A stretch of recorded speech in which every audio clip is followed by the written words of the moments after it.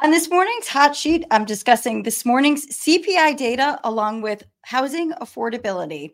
Today is November 14th. I am Lisa Chinati, and the hot sheet starts now.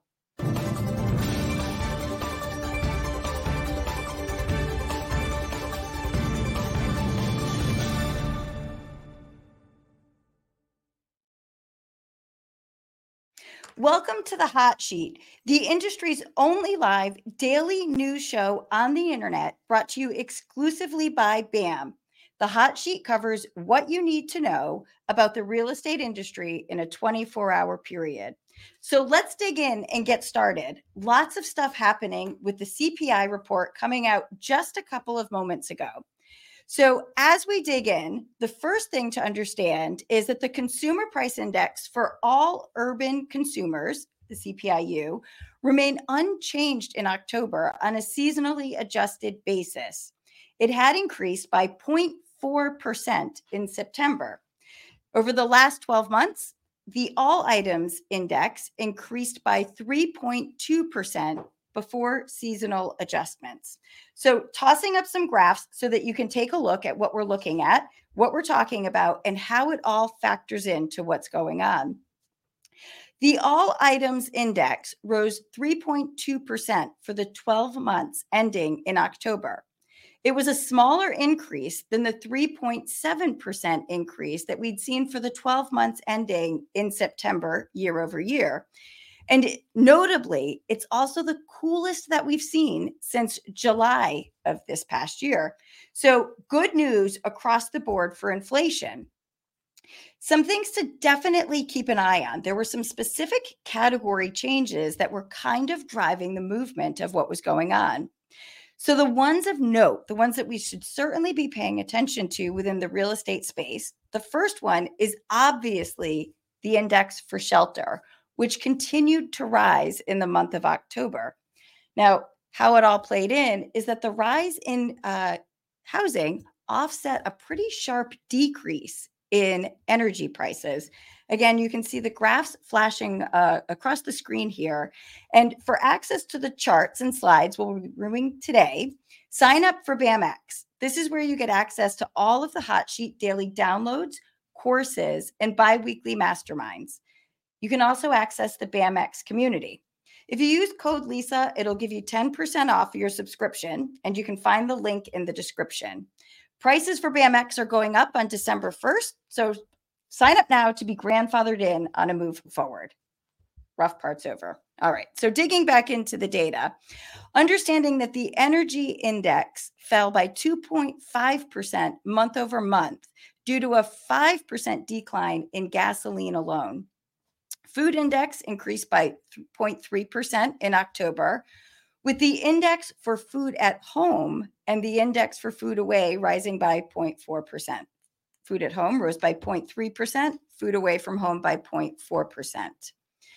So those were the specifics within the categories.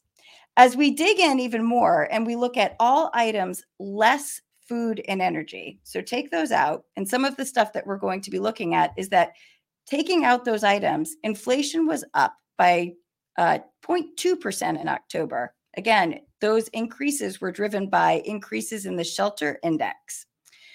Items that increased in that area include rent, owner's equivalent rent, motor vehicle insurance, communication, medical care, recreation, and personal care.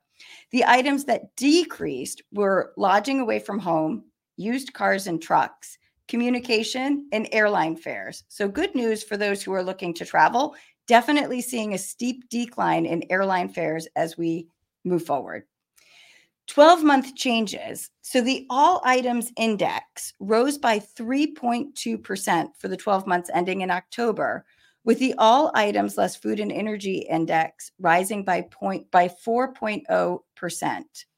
Energy index decreased by 4.5% for the 12 months ending in October, and the food index increased by 3.3% over the last year. So digging in, let's get super category specific here. If we look at the food category, it did increase by 0.3% in October. Again, food at home increased by 0.3%, and food away from home increased by 0.4%. Looking at the items that had decreases, we're looking at things like vegetables, rice, seafood, coffee. But the price of food picked up slightly in other categories. We saw an increase in things like breads and cereals. Notable, though, that it's still down from the same time last year. And over the last 12 months, food at home index rose 2.1%, and food away from home rose 5.4%. Digging into energy is going to give us some really big insights since the decrease there. So the energy index fell 2.5% in October, with the gasoline index decreasing by 5%. Over the past 12 months, the energy index fell by 4.5%, driven by, of course, the decreases in gasoline, natural gas, and fuel and oil indexes, while the cost of electricity rose. Gasoline prices themselves dropped about 5% in October after increasing 2.1% the previous month, and they're down 5.3% from same time last year. Gas prices, so what you're seeing when you actually visit the gas station, what consumers are feeling when they fill up their cars, they're below their peak of $5 that we hit in the summer of 2022. So summer 2022, $5 per gallon. And then right now we're running at about a seasonally adjusted average of $3.36. So down from $3.63, which is what we were seeing a month ago. So definitely some relief for consumers who are driving to and from work, helps with commuting costs. What do we expect on a move forward with that? Definitely something, and what's contributed to that? Summer travel's over. Consumers aren't driving as much with summer vacation time over. But in the months ahead, I think some of the things that we need to be cognizant of are that we might be facing some supply issues, and demand could certainly return back up as we enter into the holiday season. So what does all of this mean? I think that there's some good news ahead, and I think that the stock market is certainly agreeing with us. As we talk about the CPI data and how it impacts all of us within the real estate space, certainly we're going to be talking about how does this impact the Fed's decision and what are they going to be doing on a move forward. So talking about that exactly, ahead of the report, traders had put a 14% chance of an increase at the Fed's meeting in December. Probability is higher for January at a 27% increase. But what we're seeing is that after all of this data comes out, I think most people are predicting that we see the Fed hold steady on rates. What we're intending to do to cool inflation seems to be working, at least as we look a little bit deeper into the data. Digging in even further, one of the key points that we always kind of talk about is, and something that was mentioned heavily in the CPI data, is housing. And how does housing affordability factor into the average consumers? So moving forward, we're going to be looking at the Mortgage Monitor report that was put out this morning, showing that affordability is sadly at an all-time low.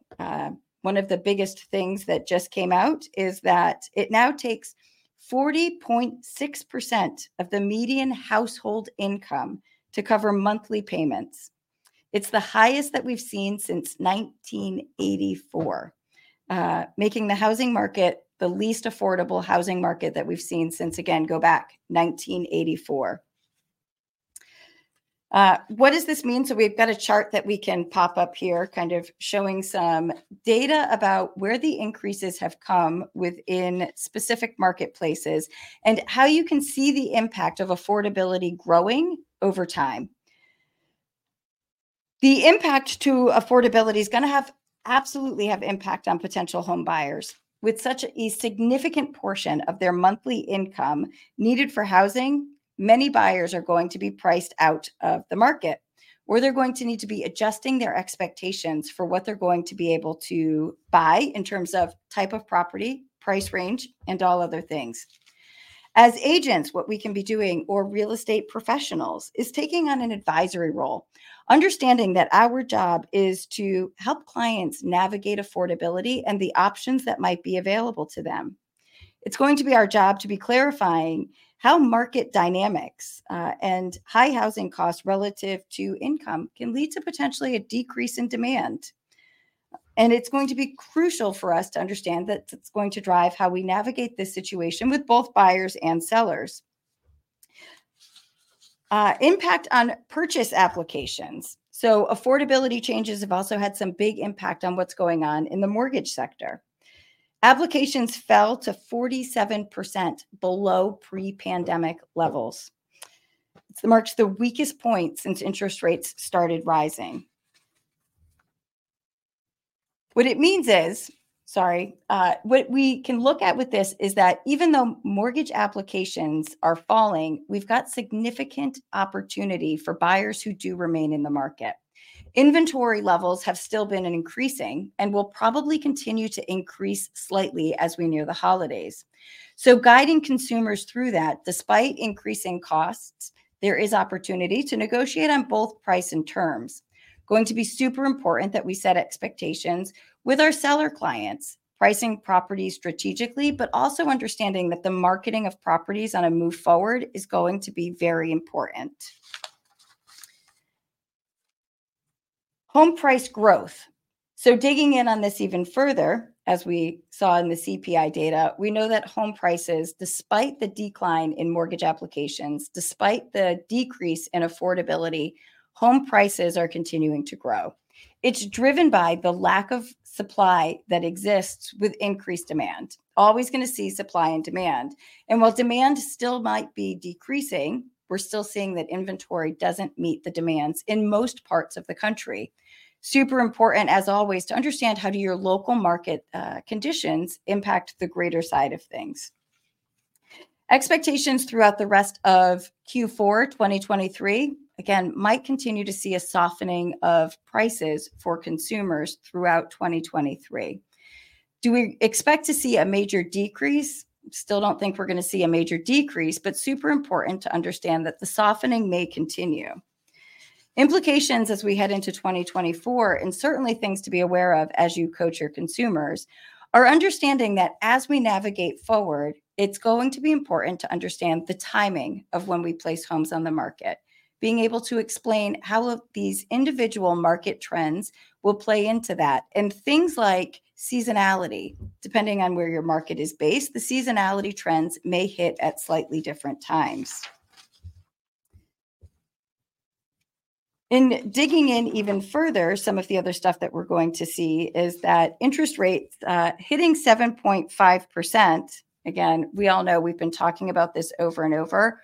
We haven't seen these interest rate levels since more than 20 years. I think the exact stat is about 23 years since we've seen mortgage rates above 7.5%. So of note, kind of digging into this on the affordability aspect, is also understanding how the cost of renting and the cost of owning factor in. Zillow put out a really great infographic at their annual Unlock event a couple of weeks ago. Not sure if we're going to be able to put it up for you. It was a little bit fuzzy in what I had been able to bring back.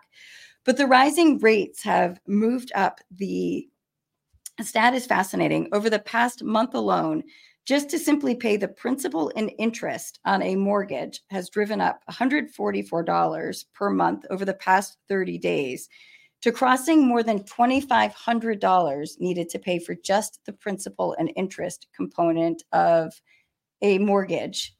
Looking at average rates, right now in some markets, it may actually be cheaper for consumers to rent the home, the same type of home that they would be looking to buy. When we factor in that same principal and interest and also account for property tax and insurance, you can see on the graph attached that the payment actually exceeds the amount to rent that same home. So again, understanding that this might impact buyer demand as we finish out 2023 and head into 2024, while interest rates remain slightly higher than normal. Other items of note within this article is that despite affordability challenges, mortgage holder equity has reached $16.4 trillion, and 10.6 of that is available for homeowners to borrow against while maintaining 20% equity in their homes. Huge numbers to understand with what's available for consumers to tap into with respect to equity. Always super important to understand how this ties into the market and what makes it different from the markets of the past. Refinance activity is something else that we're actively talking about. Refinance activity is obviously driven by the equity that consumers have in their homes. And right now, cash out transactions are becoming slightly more common. However, despite the availability of significant equity, borrower retention post-refinance is at its lowest in 17 years. Lenders are ironically facing some of the same challenges that real estate professionals are facing. Did a report a couple of months ago over the summer, digging into the data, and it's difficult to understand and suss out the consumers who are likely to transact given their low interest rates. So lenders are facing the same challenges that real estate professionals are.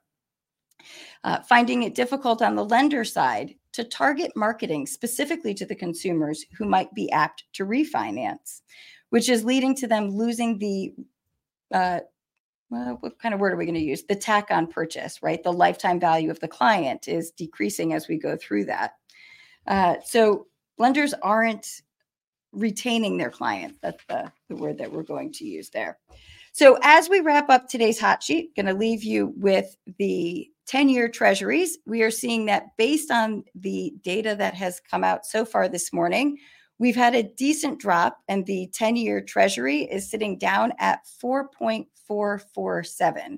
So hugely positive news there. Mortgage rates finished the day yesterday at about 7.5.